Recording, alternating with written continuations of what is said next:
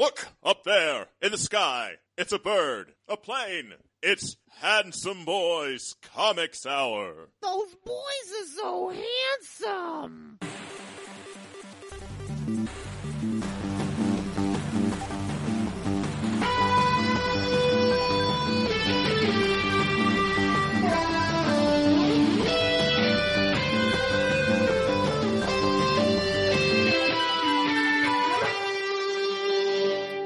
One Dracula.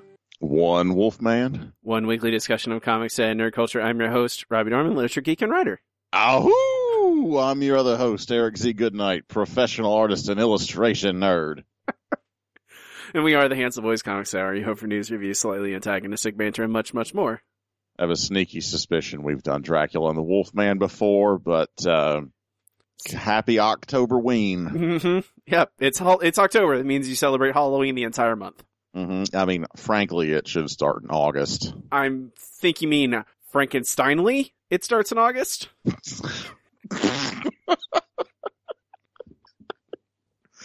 Oh, God. I'm ashamed to know you. I would have it no other way. Hey, guys. How you guys doing out there? Frankensteinly, they're doing great. Exactly. I just coined that's a new word there. It's free charge. No charge for that one. The best new word possible. We're going to be discussing My Favorite Thing is Monsters by Emil Ferris later on in Nerdboy Book Club. Volume 1. Not Volume 2, which isn't out yet. Isn't a thing yet. Not yet. But we'll talk about that later. It has monsters in it. Mm-hmm. Yep. Rawr. Totally planned that. Mm-hmm. For October. Totally planned it.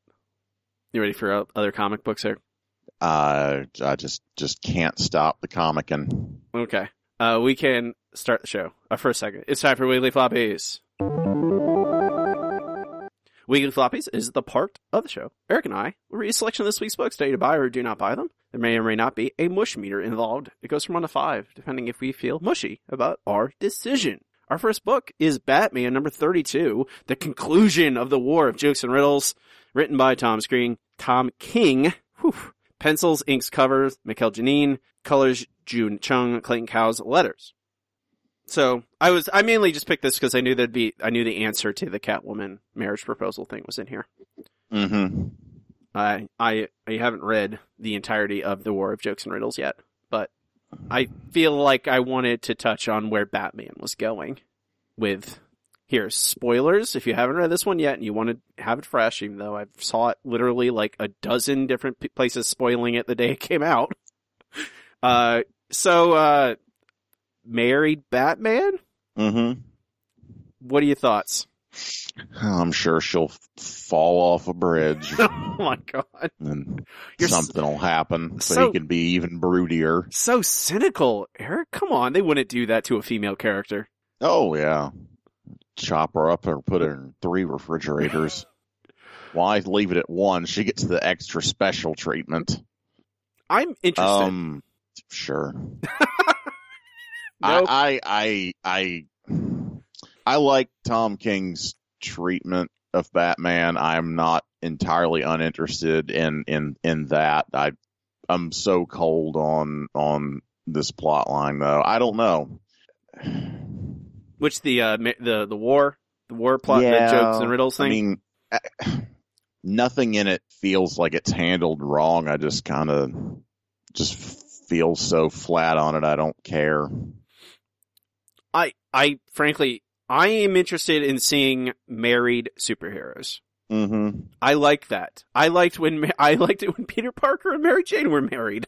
I like Sue and Reed. I like married couples. I like Luke and Jessica Jones, who are, I forget if they're technically married, but they are an established couple with a child. So you want comic books about superheroes that they won't go out at night. They sit at home and play board games in a blanket. I mean, and pet their cats. Yeah. Okay. I do. I mean, I would buy that probably. Art imitates life, I suppose. I'm not gonna lie and act like I'm say like I'm so high and mighty. Yeah, that appeals directly to my interests. So yes, I probably would buy that. I'll write that comic for you. It'll That'd be grand. amazing. Mm-hmm. That's the married couple playing D&D comic book. I'm totally cool with that. I mean, like, it's just a dynamic that it seems like both Marvel and DC are terrified of. They never want to have any of their superheroes getting married because it's not, dude, most of your readers are old. They're probably married. You can, it's fine. And it's not like all of them are married. It's okay once in a while. I don't know. Batman, I have enough faith that they're not just gonna kill Catwoman. If anything, she'll betray him. That's more likely in my mind. She'll sell him out or something. What about the Joker stopping Batman from killing the Riddler thing? Don't care? Still more? Thought it was an interesting swerve. I don't know. I think, if anything, he is handling the characters in a way that's interesting. But you tell me this whole plot line about jokes and riddles, and I can't give a damn. I don't know. Like, I still like Tom King at the helm of this book, but I don't care about this, if that makes sense. The book in itself is a snooze fest, but Tom King is not upsetting me for any particular reason. I don't think he's doing a bad job. It's just, I don't know. If this arc was his creation, it's leaving me cold, but I don't know. I still have a lot of faith in the man. I don't feel let down yet. Are you entering the post-Batman part of your life, Eric? That was years ago. I'm not. So it's post. Is it post Batman? Yeah. We're post. I mean, I got a lot of posts. I'm like a whole shitload of fences up here. We're killing it. I'm so sick of this this Mikkel Janine copy paste these things. This is so irritating. When it's like, God, when it's bad, it's so noticeable. Always making the same damn face. It's so nuts. So where do you sit? Oh, hell no. I'm going to throw this book in the trash. Okay. I'm a buy. I like it well enough. That's fine. Split decision on Batman number 32. And just because Eric didn't have enough Batman in his life. It's a double Batman day. It's a double Batman. We have our next issue is Batman White Knight number 1. Script, art, covers Sean Murphy, colors Matt Hollingsworth, letters Todd Klein. Hey Batman, you're bad now. Now Joker is Batman. He good now. Joker good. Batman bad. And can it get past? I rolled my eyes when I saw what this book was. Yes. Before I even read it. I went, oh, the Joker is the good guy, and now Batman is bad. And in its own little self-contained thing. You know, this is separate from normal continuity. Yeah, it's a one-off story. I went, oh. But then I saw, Sean Murphy's drawing it and writing it. I like him. I enjoy that man and his pointy noses. I like how he draws Batman. I like how he draws almost everything in this book. That's true. But I like how he draws almost everything. Almost everything? I like in life? Yes. How about the story all those part of the part of it where the Joker becomes a good guy because he takes a lot of pills? Okay. So, well, fuck that part. That's dumb as shit. It is obviously very stupid. That is whatever, but that is suspension of disbelief. You know, you mine beyond that. I like. I don't know I find this interesting. I really wonder because I feel like it's really teetering over the edge of this could be really, really, really tone deaf and bad potentially, or this could actually really say something. I agree with you. You know, there have been. It is a provable thing that there have been over the past 2 to 5 years a noticeable uptick in police violence related incidents like that is fact, that is provable. And the fact that this is in the zeitgeist and Batman becomes like, you know, ostensibly well-meaning protector who's like a loose cannon, and we're looking at that, and I don't know that this is turned on its head. It's actually interesting to me, and I like am enjoying this, but like I have like a sick feeling in my stomach. I don't know. It's in a tricky spot.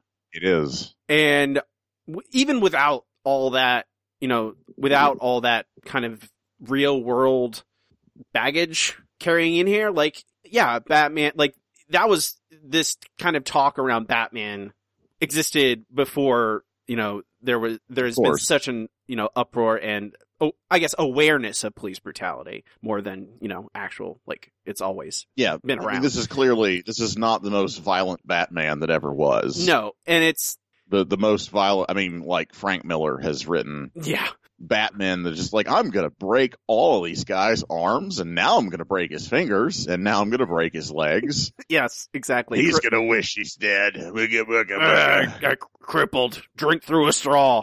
It is, but, you know, even in like normal superhero comics, you know, generic Batman, there's always talk of, well, these people are insane, and he solves their problems by beating them. Mm-hmm. And subverting and like going over the cop's head, and it, you know, and frankly, if you start engaging in the conversation in the comics too hard about how Batman is actually just a rich guy who beats up insane people, it breaks the comic. Cause you have to suspend that, you have to like, oh no, well, these people are, you know, you have to kind of move past it. And this comic just engages with it straight on forward, and then also ties in, you know, the real life awareness of, you know, and on news topics of police brutality. And there is stuff to be said, like, and stuff that could be important and good, but I don't think it'll be easy to say it tactfully with nuance. And when the problem is, it's not just some random person who is the one, you know, talking about Batman being a criminal and beating up innocents and causing more pain than he solves. It is the Joker who is suddenly cured. And I don't know. I think we should probably read this book as, you know, in total at some point and see what it does. And I mean, Sean Murphy's art is always so good that, you know, it's beautiful to look at. It's just, I'm more worried about it's incredibly difficult to engage with this topic and then do something meaningful with it. And I'm even more dubious when the Joker is involved as a character, and especially a good version of the Joker. Good guy Joker. Mm-hmm. So I'm a buy, but yeah, I'm hopeful. I am apprehensive personally. Maybe it will pull it off. Mm-hmm. It's possible. I would like it to be good. So, double buy? Yeah. On Batman White Knight #1. Next up is Punisher, The Platoon #1 by Garth Ennis, Goran Parlov. Is anyone else? Is there credits in this comic book? Jordy fucking Belair. There we go. Garth Ennis, writer, Goran Parlov, artist, Jordy Belair, colors, Rob Steen, letters. All I got was the little thing in the third page or something. So this is Punisher Max Punisher, Garth Ennis's Punisher Max Punisher in Vietnam. And this is his, like, they've already written one Vietnam Punisher book, or Frank Castle, really. And now this is before that. You know, they keep going back. Because they can't really do any more Punisher Max stories with this Frank Castle. I mean, it's Goran Parlov. Mm-hmm. He's great. Yeah, I mean, the Goran Parlov Ennis stuff is probably the best of Ennis's career, honestly. And I like, I don't know, this book is up Ennis's alley. It is like literally like, here's a war comic with the Punisher in it. And, you know, it's a Vietnam comic, and Ennis handles, I think, like a group of men being murderers very well. He's good at writing that, and Parlov is a great artist, and they work well together. I don't know. It's not like nothing that is gonna. I don't know if this is like gonna fundamentally shift Frank Castle for me or anything. It's just gonna be probably another good Ennis Parlov Frank Castle story, which I'm fine with. I think that's true. If I was going to give this any real criticism, is there's kind of like no real pop to this story. You know, nothing feels particularly comic booky or Punisher-like, or it should. It shouldn't be called like they call it Punisher, obviously, because that's how it's going to sell. But it's not. It is. It should be called Frank Castle or like because he's not the Punisher yet. He's the Punisher when his family dies. Like that is when the Punisher is born. So, but they call it. I mean, it's marketing. So it's not. I don't like. Yeah, it's not like this book is so like. I don't know. All my interest in future issues is like, well, this is all good storytelling and beautiful art, and I have faith in Garth Ennis. Like it's going to be. I expect it to be. It's a Vietnam story. I assume it's going to get much worse. Like, you know, in Human Atoll. But, I don't know. I don't know. He's like, you know, Warren Ellis he's earned it. He generally, at least when he's writing specific types of books, I can just go, yeah, he knows what he's doing. I'll buy it. You know, you keep putting them out there. I'll keep buying them. Buy. Yeah. Double buy. Punisher, The Platoon. Number 1. Next up, Slots. Number 1. Creator, writer, artist, Dan Panosian. Letters, Pat Brousseau. What do you think, Eric? This is some kind of weird ass book. It is. Down on his luck, roguish boxer guy going into Vegas. Kind of looks like Bruce Willis in Pulp Fiction.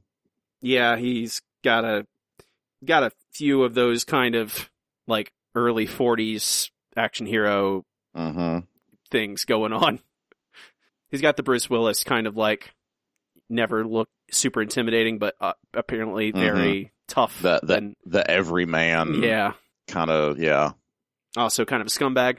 I mean, I like this combination of things, and it doesn't hurt that it's a beautiful damn book. You like the style? Oh, I just can't hear you. That's what's happening. What's wrong? There's a lot of dead space there. And I heard like half a sentence. That's not good. Yeah. Is it better now? I think I hear you clearly, yeah. Okay. I don't know, it feels very...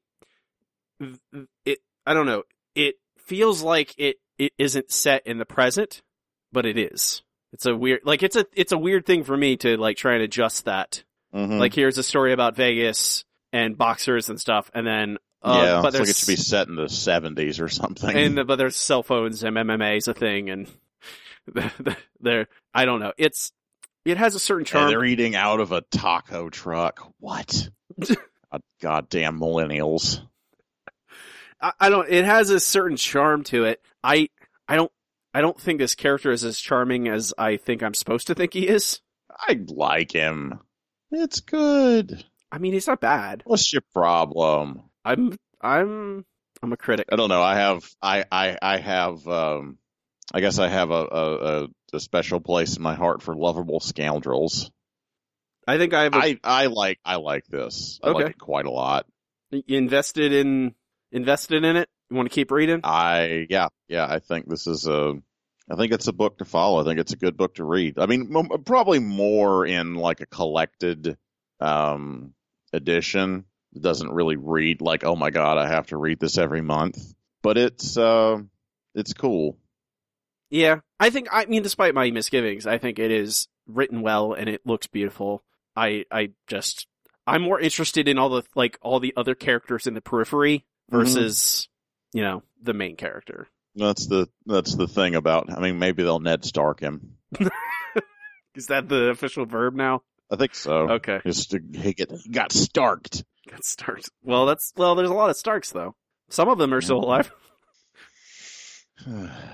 Frankensteinly, I can't get enough Game of Thrones references. I really appreciate you working that in there. I'm going to keep doing it. Okay. Double buy slots number 1. Our last book is Eugenic number 1, written by James Tynion IV, illustrated Eric Donovan, colors D. Knief, letters Jim Campbell. It's part of, you remember Memetic? Yeah, I do remember his weird ass mimetic book. And this is another one in Apocalypse trilogy, he is calling it. And this is the second of the trilogy. I believe it's the second, unless I missed one in between somewhere, but I don't think I did. Sure. But this is about viruses and mutations and genetics and that stuff. Yeah. And this is the book that I meant to say was extremely weird. Oh, before. Okay. Now, Slots is pretty straight-laced. This is the fucking weird book. This is it's a strange, weird book. It's even, like, Mimetic was weird, but it was kind of straightforward in its weirdness. This has, like, this is only I think this is only 3 issues, I want to say. 3-issue miniseries, just like Mimetic was. And, yeah, it's one of 3. But this is, like, big twist of the narrator is suddenly, oh, no, actually, I'm a monster, I guess. Monster with, thinks he's doing the right thing, I guess. He's still crazy. But I mean, I think that's the point of all this. But I'm actually like, I thought I was kind of like, at the end of this, I was like, okay. I felt kind of like, oh, it's alright. But then I saw that the second issue is 200 years after this. Oh God, what? And then I'm like, alright, that's interesting. 200-year jump in the future after our kind of relatively modern disaster. Which I don't think enough books do. Usually it's like post-apocalypse. I like post-apocalypse. I think that's neat. The recovery. And I think just that one thing made me more excited about this little miniseries. Cause I think it's smart too, because I think this one issue kind of does everything you can do at that time. It's like, oh, it's horrible and it saved humanity, but this guy's crazy and et cetera, et cetera. But to really do something with it, I think it will take, it takes a huge time leap, and that's what they're doing. You said it's a weird ass book, Eric. Do you like this weird ass book? I do enjoy it, but like it does leave me scratching my head. It's a lot of really odd decisions, Like if all these characters are just gone and dead, why are we starting here? I mean, this is interesting and it's compelling, and Tynion is a good storyteller. I mean, this is like about as long as 1.5 regular length comics. And I think it tells an awful lot of compelling story in those pages. Maybe it's almost a double length. Yeah, it has back matter too, so that adds to it. I think, I don't know, I feel like some of it has a lot of dialogue in it, and frankly, whenever I see a comic that has just like lots and lots and lots and lots of talking in it, I start to like, is this necessary for it? Like, does it need this much? And is it perfect for a comic book? Cause comic books are not necessarily great at, a lot of dialogue and people sitting in, labs. That's not necessarily like the most exciting thing. You asked if it's necessary. I don't know. It may this. I don't know. I don't think there's a lot of information here. I don't think you could just text dump it at like in one page or something. No, I think that just sort of in general, you start the story sort of in medias res, and you can tell this story without introducing a bunch of characters that just, I don't know, in a frame or in a prologue, like just to never see them again. It's odd. It is odd. This is another book where I think until you read all of it, I don't think it's gonna mean, like, it's kind of impossible to kind of decipher the important bits. Cause I could, you read the entire miniseries and you go, oh wait, okay, so that bit he said in the beginning, it could be setting up themes, could be setting up motifs that are still present, 200 years, and then the third issue might be another 200 years, who knows? I like it. I'm a buy. I think it's the thing I'm just gonna buy it if that's what I did. I bought Mimetic after they were all out, and I'll probably just do that with this one too. Yeah, I think it's fair. And I mean, this is the weirdest thing I've read in a while, and I do like it. I mean, Tynion is good. He's talented.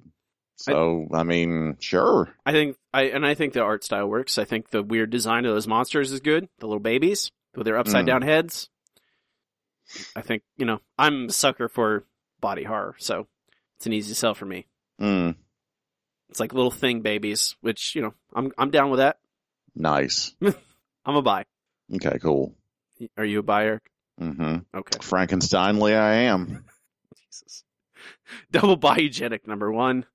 We can move on to our next segment. It is time for Checking In.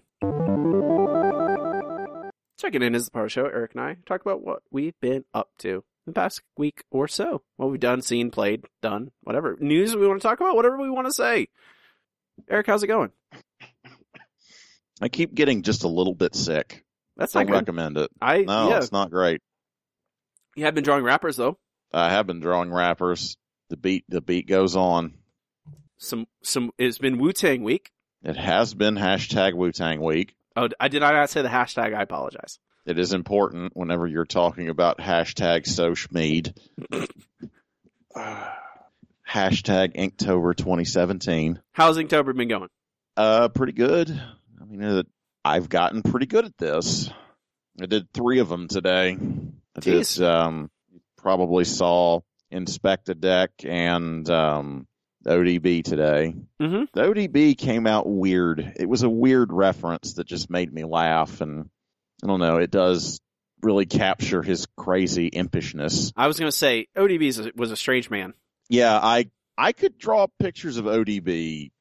I could draw a lot of them. Because that motherfucker made some weird-ass faces, and beyond that, he had a weird-ass fucking face. The pictures of him where he was older, like, I don't know, what, was it heart disease that killed him? I don't even know. I don't remember. I thought it was, we can, what Will tell us? Frankensteinly, I think it's the internet. Oh my God, killing me. You shouldn't have. It's my fault. Shouldn't have encouraged me. Yeah, it really is my fault. I'm just trolling you at this point. Why did you? I hung out with Yusuf twice, so I got that's where I got this. I caught the troll bug. It was a drug overdose. That's surprising. Accidental drug overdose. Intentional drug overdose. Well, no, but I'm pretty sure he didn't accidentally take drugs. He took drugs. He did not intend to overdose. Yeah, I don't know. I'm being insensitive. I also knocked out Ice Cube today. It looks really good, but I'm not posting it till tomorrow because, yeah. Well, by the time people hear this, it'll be up. Hey, that's true. Go look at it. Go check out some Ice Cube. Crazy motherfucker named Ice Cube. I don't know, man. I don't do other things. Nothing? I had dinner. Ooh. And went to work. Whoa. Yeah. Man, slow down. I know. Played a video game that I bought last week a little bit. Which one? Cuphead? Yeah. Get any further? Yeah. Yeah. I beat the Candy Woman today. Candy Woman? Yeah, the Candy Woman. I'm trying to think of that one. It was Baroness Bonbon or something. I don't think I fought her She's yet.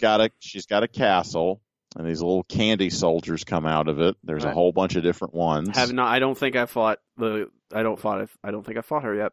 Did you fight the genie? Only the guys that we got through World 1. That's it. Okay. I got to World 2.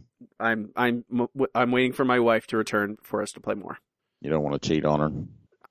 I think it's a better experience for both of us so that we can scream curse words together when we're playing that game.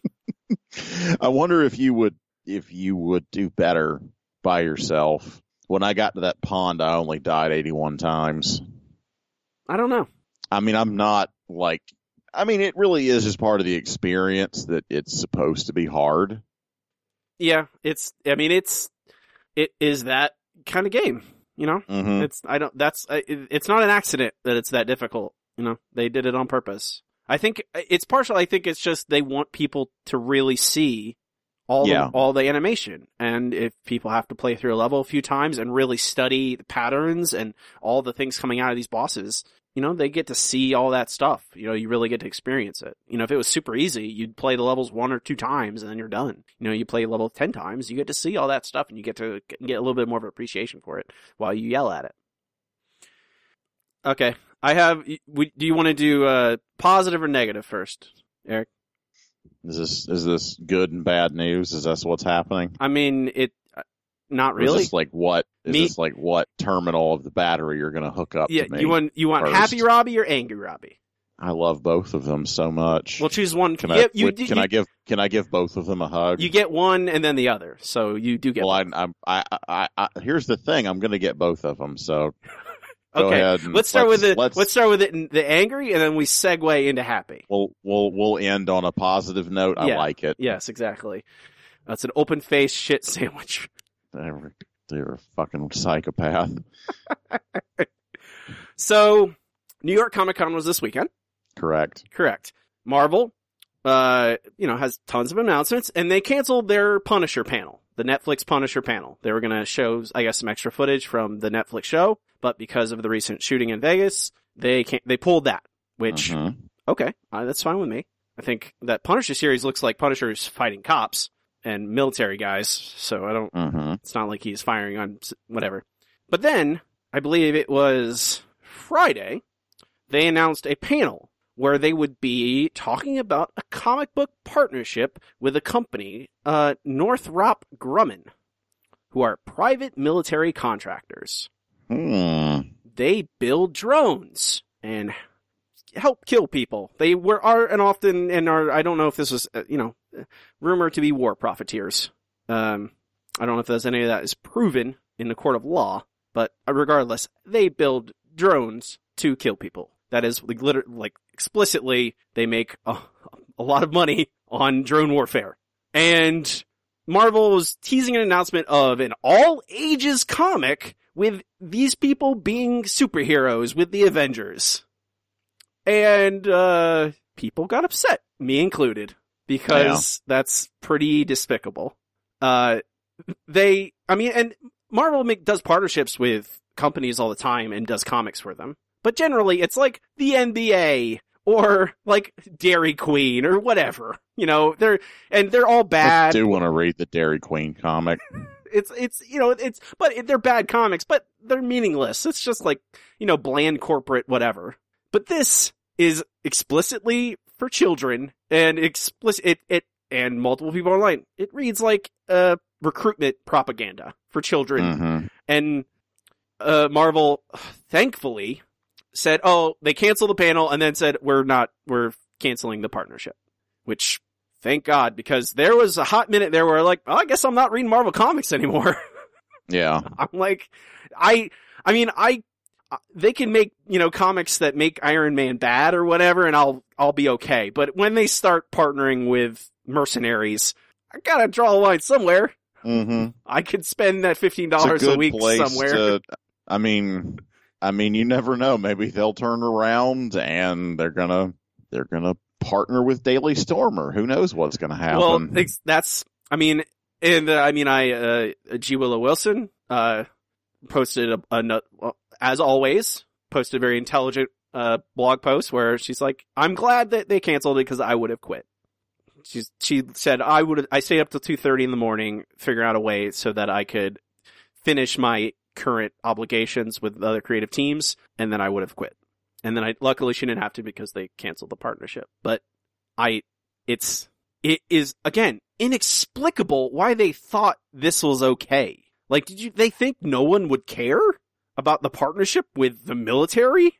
Not even the armed forces, but private military. Yeah. Yes. Which is, like... the ones that aren't accountable to anybody. Yes, exactly. Who can do anything. The paid pirates. I was, along with many other people, which is why they immediately went, this is and I don't think, this is not anyone on the normal creative side of Marvel. This is not this is not Joe Quesada or anybody on the publishing side. This is all, the other side, like the strict business side of Marvel going, here, let's do this thing because they'll pay us money. And Marvel's trying to play it like, we're just trying to, we just want to, it's just like trying to help kids enter STEM fields. No. That Unstoppable Wasp was about kids entering STEM fields. Mm-hmm. Your partnership with the mercenaries is not about, hey, make sure you study science. To be fair, though, like, the idea of building robots with guns does, like, sound super awesome to me. You know, like, in a way that, like, I'm kind of ashamed with myself that I think that. Like, I don't know. It's like RoboCop, man. There was Except, literal, like, little and it flies. well, there was literal jokes on Twitter about, oh, look, Marvel is now they're in the RoboCop future where we just. Yeah. I mean, obviously, yes. I mean, and there was another, there's an anecdote floating around I saw about Dwayne McDuffie, where he had a master's degree in physics, but then quit because he realized he was helping make missiles with his research. So he stopped and made comics and television. Okay. But it's just every day I go, what could Marvel do worse? And this is many steps further than making a bad Iron Man comic or whatever. Okay. Happy, Robbie. Exercise the anger. Mm-hmm. I saw Blade Runner 2049. Yep. It was very good. I have heard good things about it. I watched the original, before, the final cut, which is still a very good movie. I appreciate it much more now than I did prior, because it is slow, but I have more patience for the rest of the things in it, so I don't care if that's a little slow.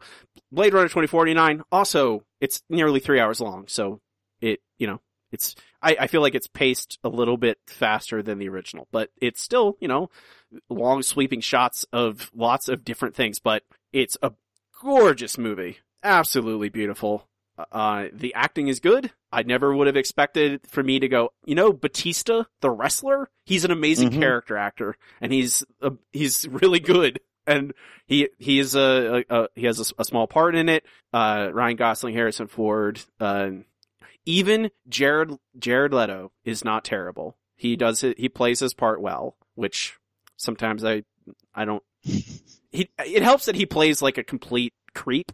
So the general preconception of him plays into that, I guess.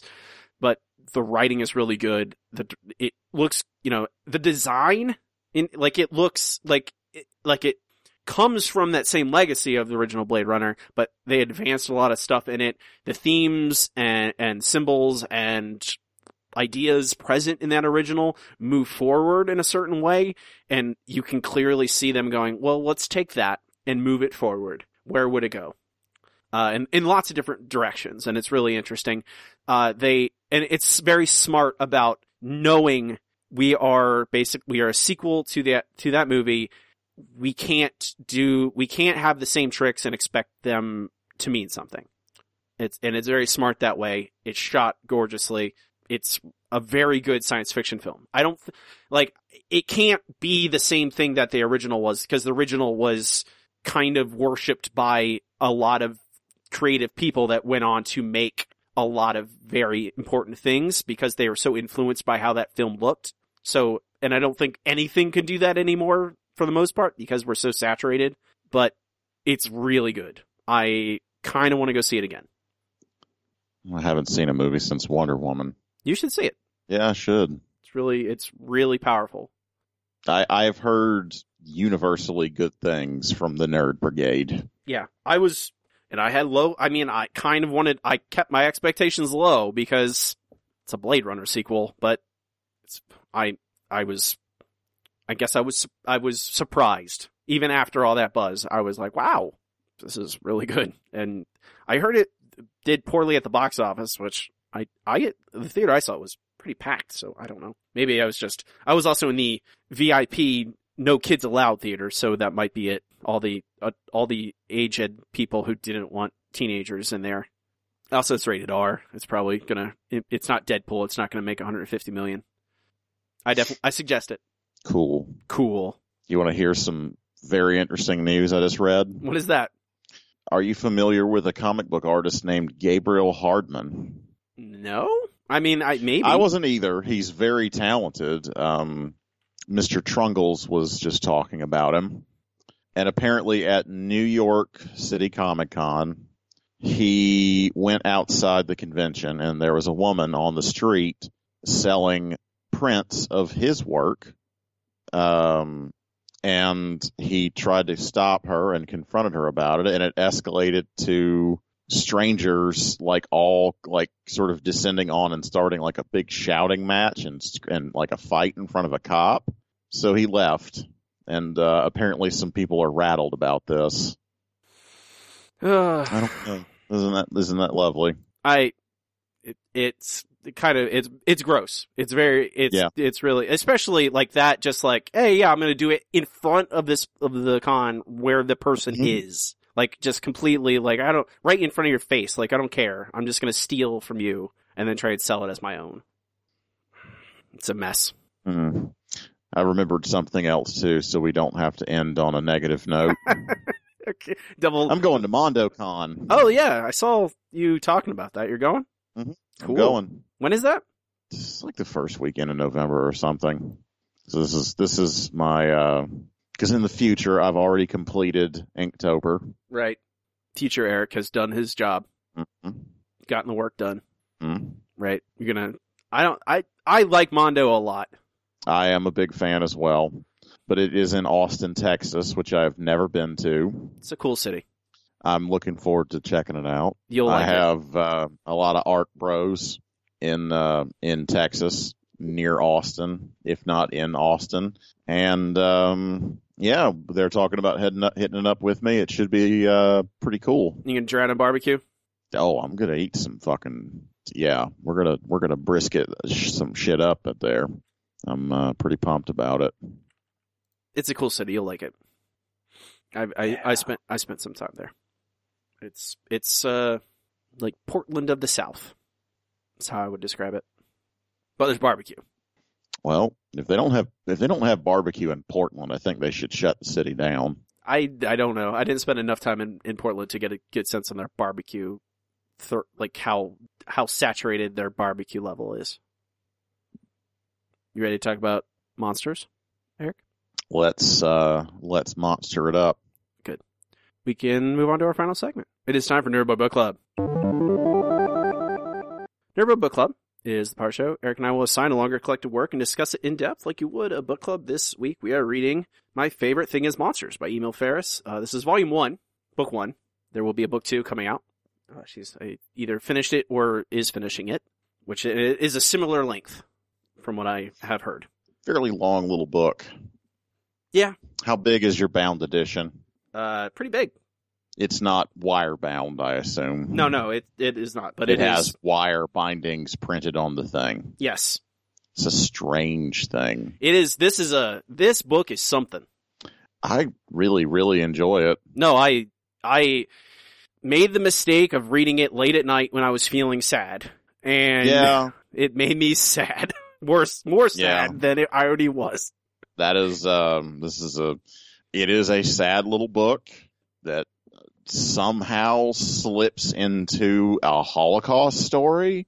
Yeah, and a story about like your mom dying. It's a lot. It's a lot of like. There's a lot of nested narratives in here. Yeah, it's a lot of things. I don't know. It's a pretty remarkable book. I'm definitely going to get myself a copy because it's wonderful.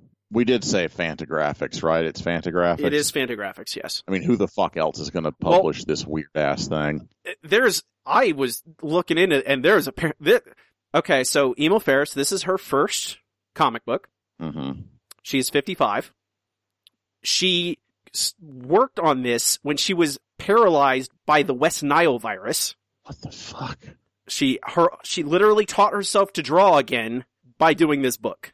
What the fuck? She duct taped pen to her hand so that she could draw. Just like Chuck Close. And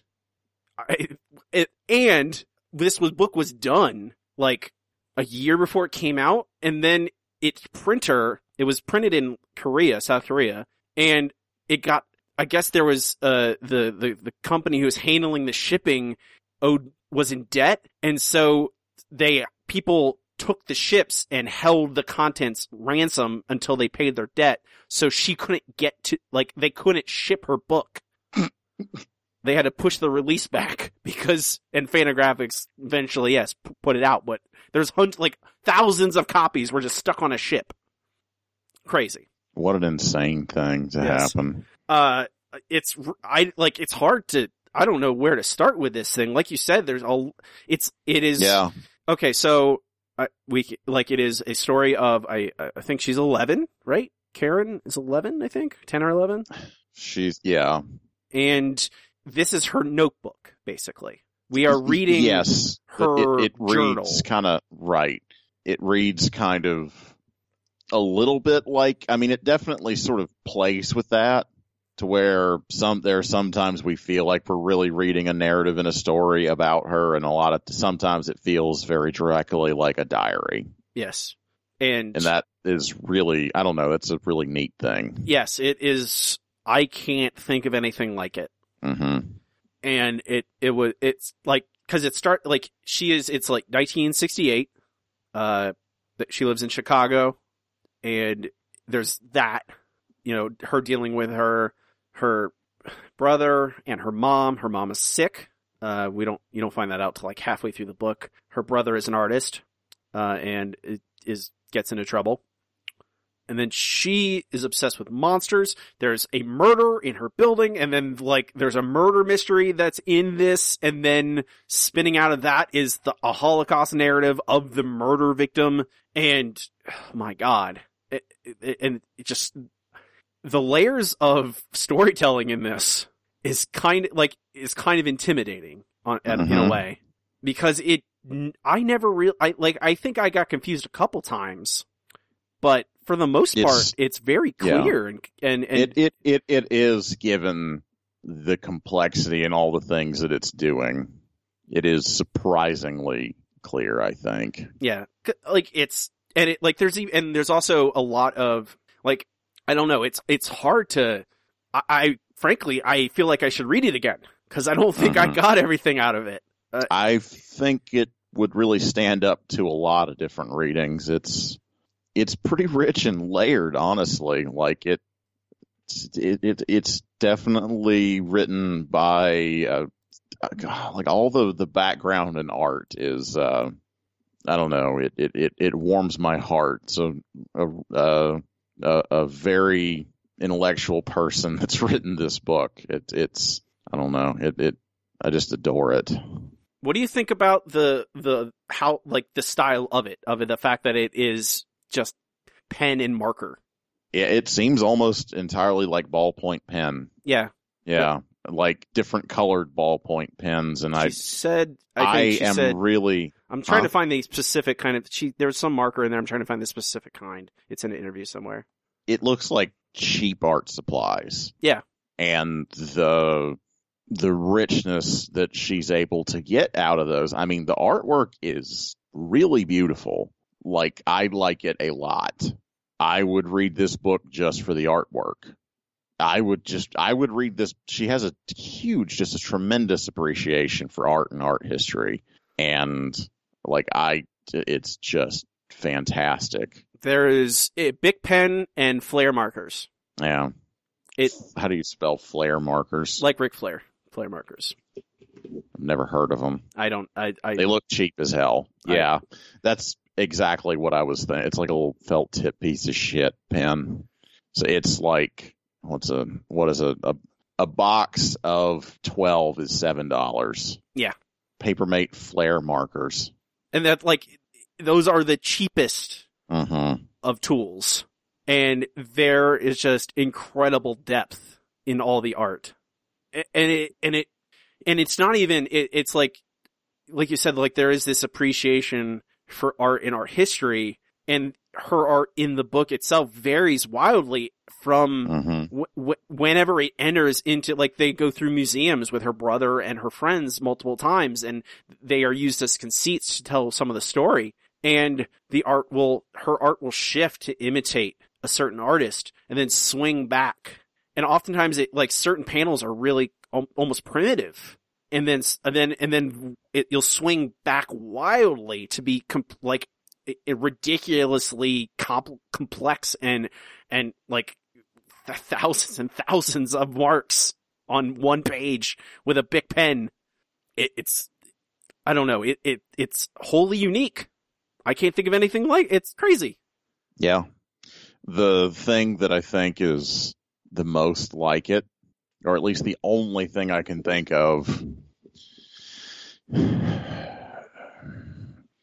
I mean, maybe story-wise, it's a little bit like Persepolis, you know? I can see And that it is a story of a larger world through the lens of someone in their life. But like the art and the handling and the sort of dreaminess of it, it makes me think of Farrell Dalrymple. I can see that. Yeah. Yeah. Yeah. His his art often looks like crayon drawings at times to me. Mm-hmm. You know, it's got that kind of grubbiness to it. You know, when he's doing like a lot of pencil work with watercolor, and it gets that kind of dirty look to it that this has. I think, honestly, I would put this artwork on Dalrymple's level. I mean, I've said things about Farrell Dalrymple's like storytelling and how fucking weird he is, but he is a superlative artist for sure. And I adore the way this. Wow, that's such a strange page. There's a lot of strange pages in this. There's so many strange, jarring pages. Yeah. This guy with like the scars, and his face is like he's got like a little bit of an arse face going on. Yeah, I assume that's a World War I veteran. That's my read on it. It was, that was taking it.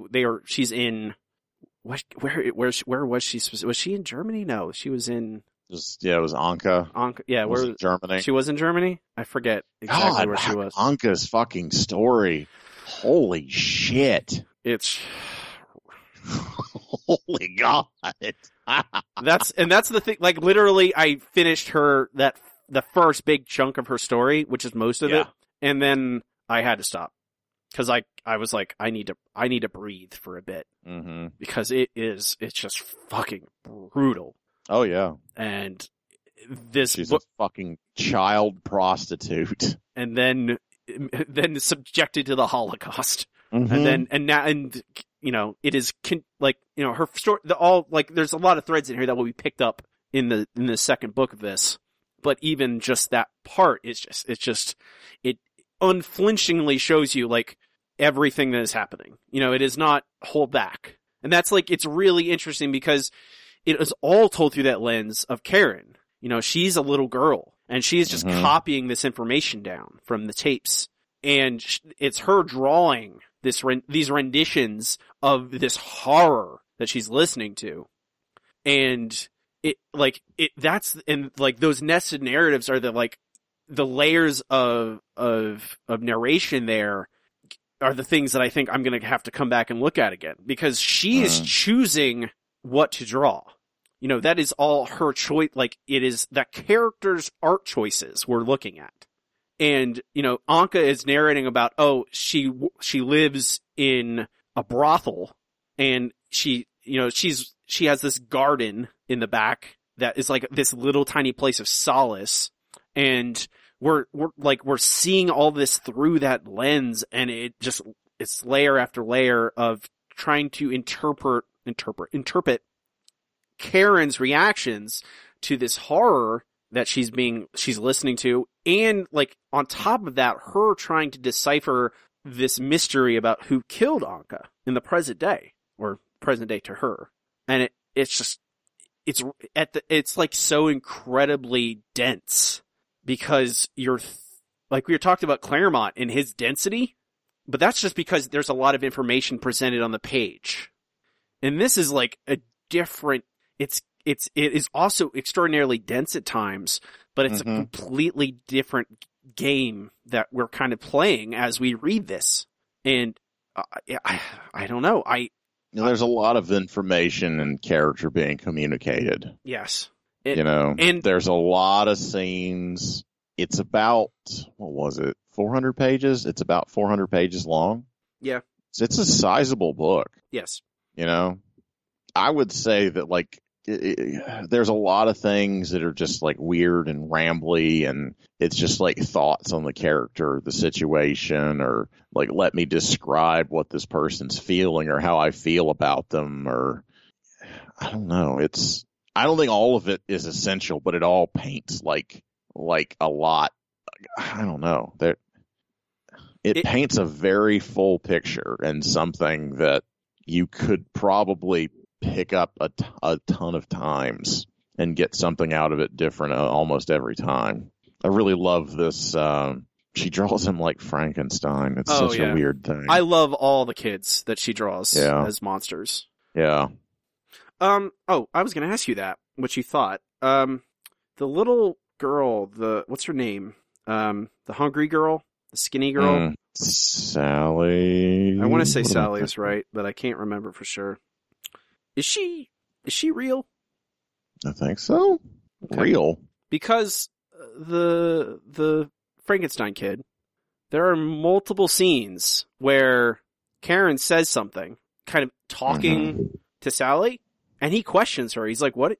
And he's like scary. He's like, "Yeah, I was talking to, that I didn't say that. Sally said that."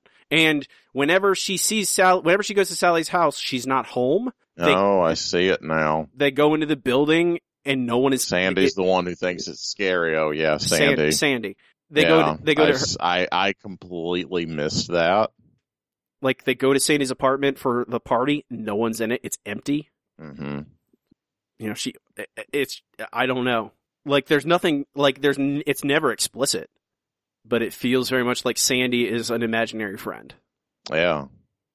Trying to replace, that other girl that, is the vampire girl who went and joined the popular crowd. But I don't know. That's just like, and it's like, that's what I mean. It's like, it's not incredibly, like, it never goes out of its way to tell you, oh yeah, this girl's not real. But that's what I thought. Cause it's like 3 times, trying to find it. When the man on the train yells at Franklin. Mm-hmm. Yeah, that's such a weird thing. Cause, where is it? Cause she says, like, and that's the thing that really stood, like, immediately, it was like, she's like, cause she says to Karen, yeah, but you couldn't cause you're too ashamed of what you are.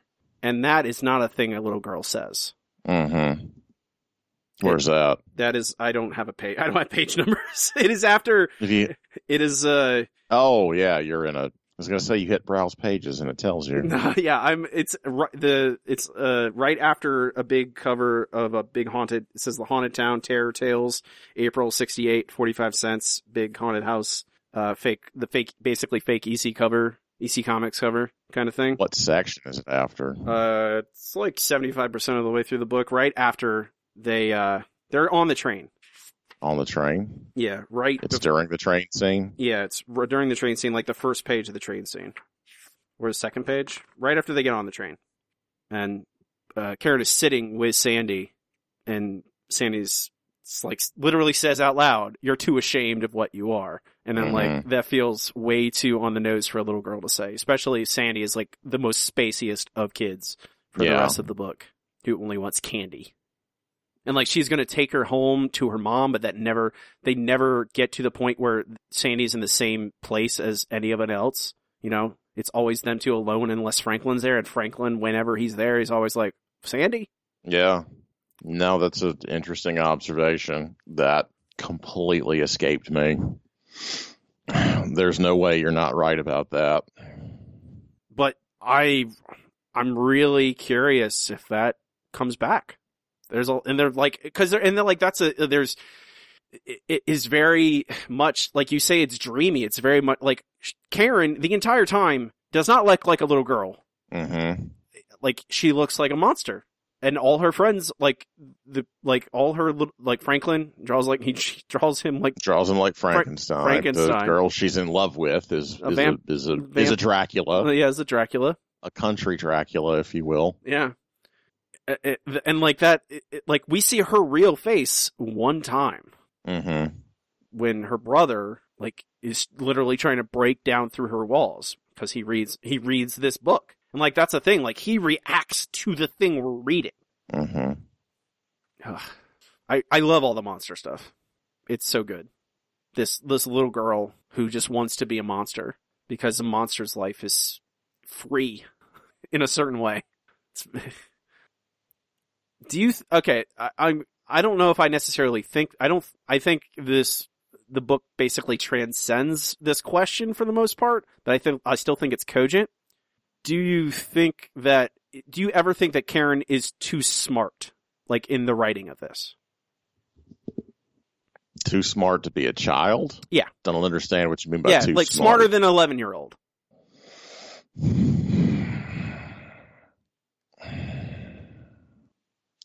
I mean, I think that you could make that argument in some places. I question why you ask that. I ask it, I think, like I said, I think it doesn't hurt the book necessarily that she is incredibly, it's like mostly it's like a lot of, I think a couple spots I went, that is a really smart thing for an 11-year-old to realize. And it's more like emotional intelligence at times where she is, and maybe that's just that's who she is as a character, is that she's incredibly, emotionally, and she's incredibly empathetic. She seems to know a lot about how when people feel a certain way, it is exactly like, I don't think I, as a child, ever realized the depth of how, if someone feels this certain way, this is what that means in this situation. And maybe it's just because she grows up in this apartment building with all these different personalities around her all the time. She has developed that emotional awareness and emotional intelligence. It's just a couple times I question myself. I'm like, if the voice is truly one of a child. I don't think it's a minor point, but it did come up in my mind. I think it came up in mind because it is a complication of this book. It's very much like she's telling us this story. And so, you have to... You're correct in that it doesn't feel like a story from a child's point of view. I mean, this feels like a story about a child from an adult's point of view. Yeah, like it's just as a conceit of this is her journal we're reading, you kind of have to buy in, yes, this is this girl's journal. We are going on this journey. And I never really bought it as this is the literal journal and this is how she would draw it. Okay. I never bought it as that. It's just that it is in a journalist style, It is in the style of something that would be a journal. I never... Well, I mean, it's her perspective. Yeah, I just sort of see that this feels like this is about a fictional character that has, like, it feels incredibly honest and it feels like a lot of, like, author appeal in the same way that she's basically writing about a fictional version of herself. I don't know how much of this is like based on any sort of truth or reality, but I mean, the things that she's interested in terms of like, these monster movies and like the fact that she was in her 50s, the fact that she is about the age this girl would be. I mean, none of that feels like an accident. Like I always was like, this is a thing to mirror that told by an adult. It's never supposed to be like a child's drawing. Does that make sense? Well, I mean, I think that's the crux. That's where, like, that's what I feel like it is trying. I don't know, like, the book itself never explicitly says one way or another. Mm-hmm. It just is. And it, obviously there are things that are telling a story, and then there's other things, like you said, are diary entries, basically, of like, this is what happened at school today, and this is what happened, and I am drawing it. And I don't know if it's fruitful to look too deep into that.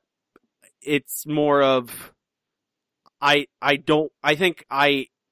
fact that I thought about it twice or 3 times or whatever when I was reading it, I'm like, it broke immersion.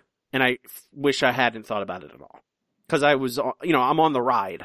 I just kind of want to, I want to go with it. It's just, I don't know if it's any better if it's like clear of like, no, this is literally the diary journal of an 11-year-old girl, or this is the reconstruction of that thing, or it is a person much later in life using that source material and putting it into it, like whatever. I don't know. I think the question is only raised because of that this format, I guess, is so novel.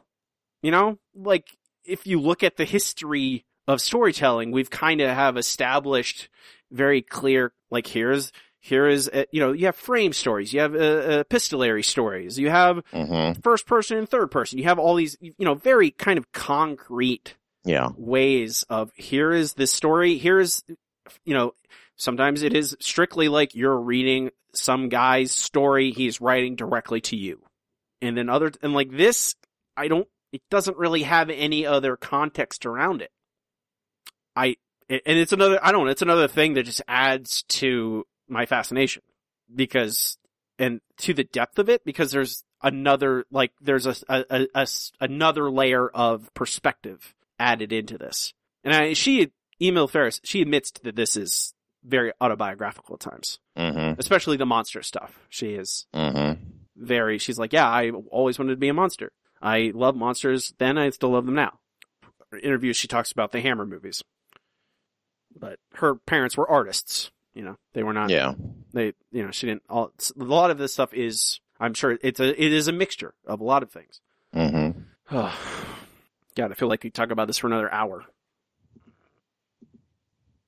I don't know. Just this very simple fact that all the children, the so-called innocents, are all her friends are drawn as monsters. And then very literally we see people who are murderers and Nazis, and they are all as human as possible. What do you think about her brother? I don't know. I find him very interesting. I don't know if I'm supposed to think he's a bad guy or anything. He just seems like I don't know. I think just a dumb man slut. I think he is. I mean, all the characters in this, well, not all of them, but a lot of them, at least the important ones, I don't think any of them are necessarily, like, they are all very nuanced. And I like Karen. I like the kids. I think Dees is interesting. I don't necessarily like him. I think he makes a lot of bad decisions, but he is in a complicated situation. And I think the narrative really demonstrates that. And nothing is simple. Everything, there's just, like I said, there's layers to everyone, to all the characters. They have even like the characters that we don't see very often, there's a little bit of nuance here and there. Like we get like that scene with the guy who stares at the apartment building and there's like, it's a very small scene and he is not important really. But even then you see him, he's being paid by a mobster to watch the guy's wife and report back. And she's like, please don't. I need my brother. You know about my mom? He's like, yeah, I know about your mom. And it's just that little bit of like, just that little bit of nuance to him where he's like, under contract and he's been doing it for years to this dangerous mob guy. And he, there's that like, well, I might, maybe I don't tell him because yes, I know about your mom. God, her little private detective outfit.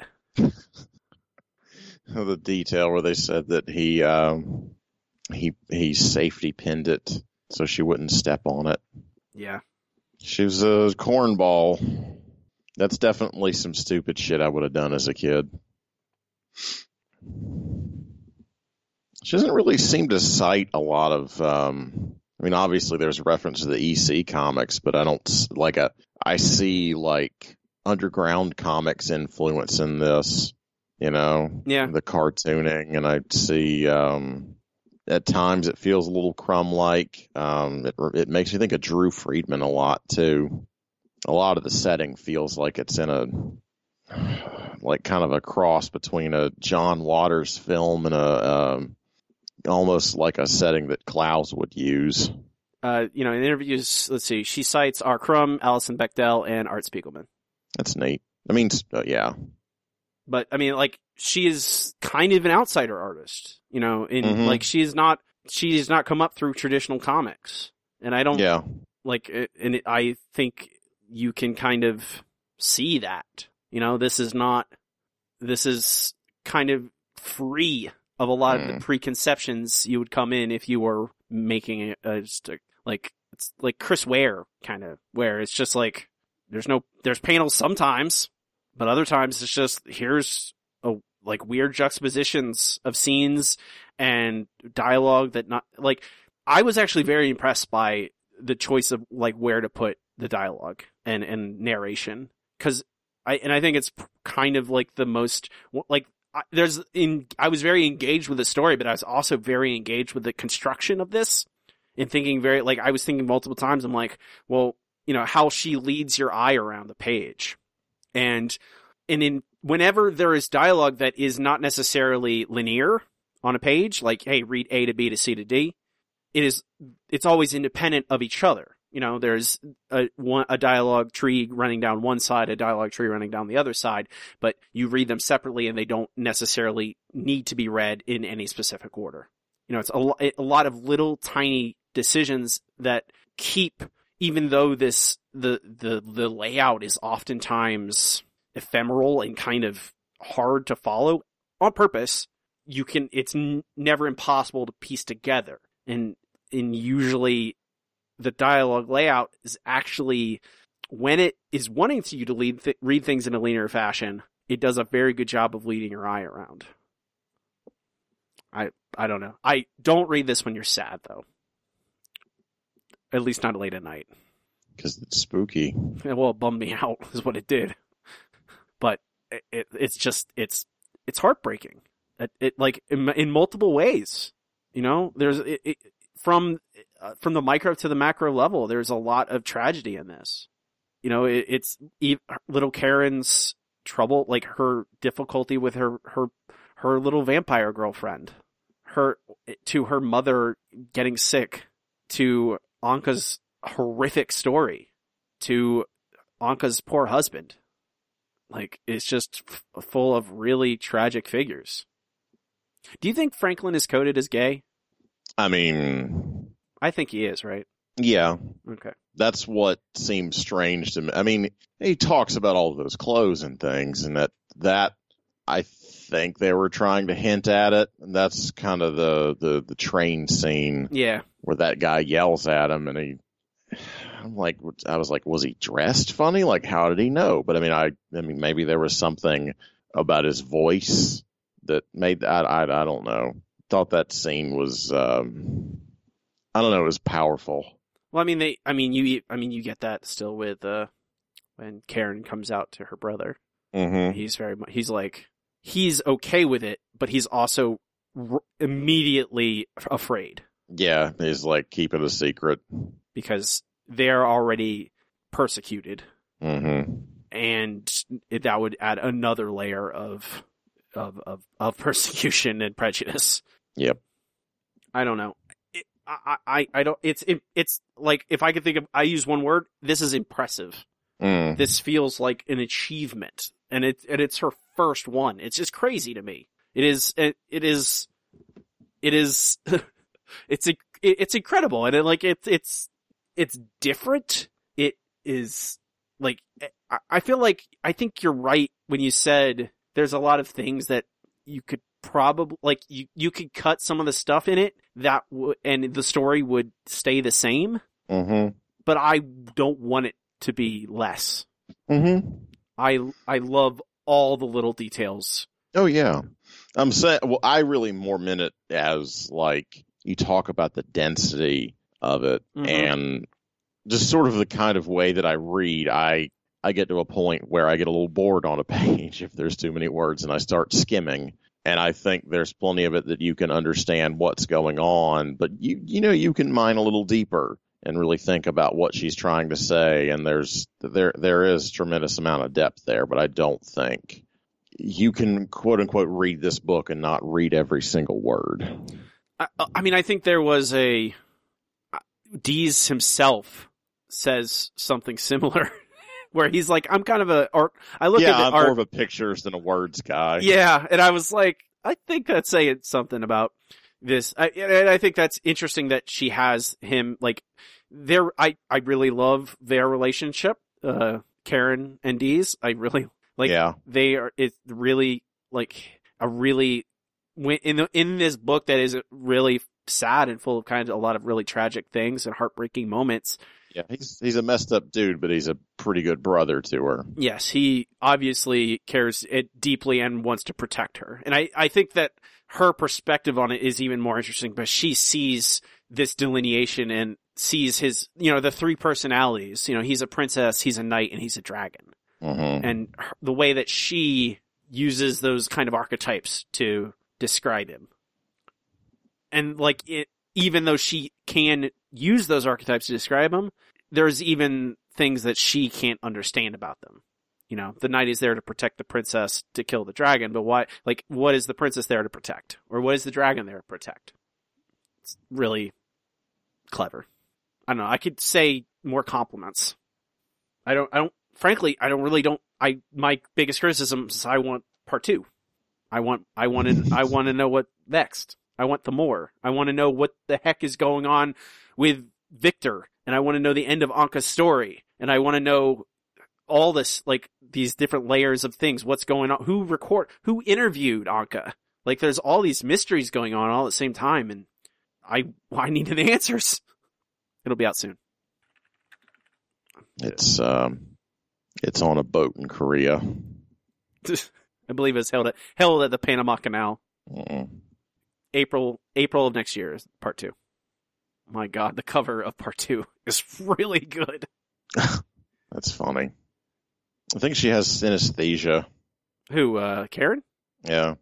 She describes things as sort of like having the wrong experience. She said it's like she smells or tastes blue or... Right. It's interesting.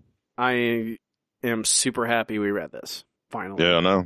It's very good. And I don't know. I would go read it. Go buy it. Find a physical copy. It's really nice. I feel like it is best read in a physical copy. It's free if you have Comixology Unlimited. Yes, which is really nice. That's crazy that maybe they got to deal with Fantagraphics or something. But I'm ready for. It's already won an Ignatz Award, and I imagine it's going to win more awards because it's pretty fucking rad. It's pretty good. That was my favorite thing is Monsters, Part 1, Book 1 by Emil Ferris. Next week we'll be reading Constantine, All His Engines. We might carry Leonardo Manco. Some more little bit more horror stuff for spooky October.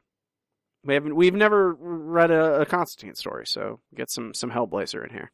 We never read for a book club. A trade. Yeah. For a book club. But that'll be next week. Read along with us. I think that'll do it for us. We are the Handsome Boys Comics Hour. You can find us at handsomeboyscomicshour.com. Links to everything there to our Facebook, facebook.com/Handsome Boys Comics Hour. Twitter @HBC Hour.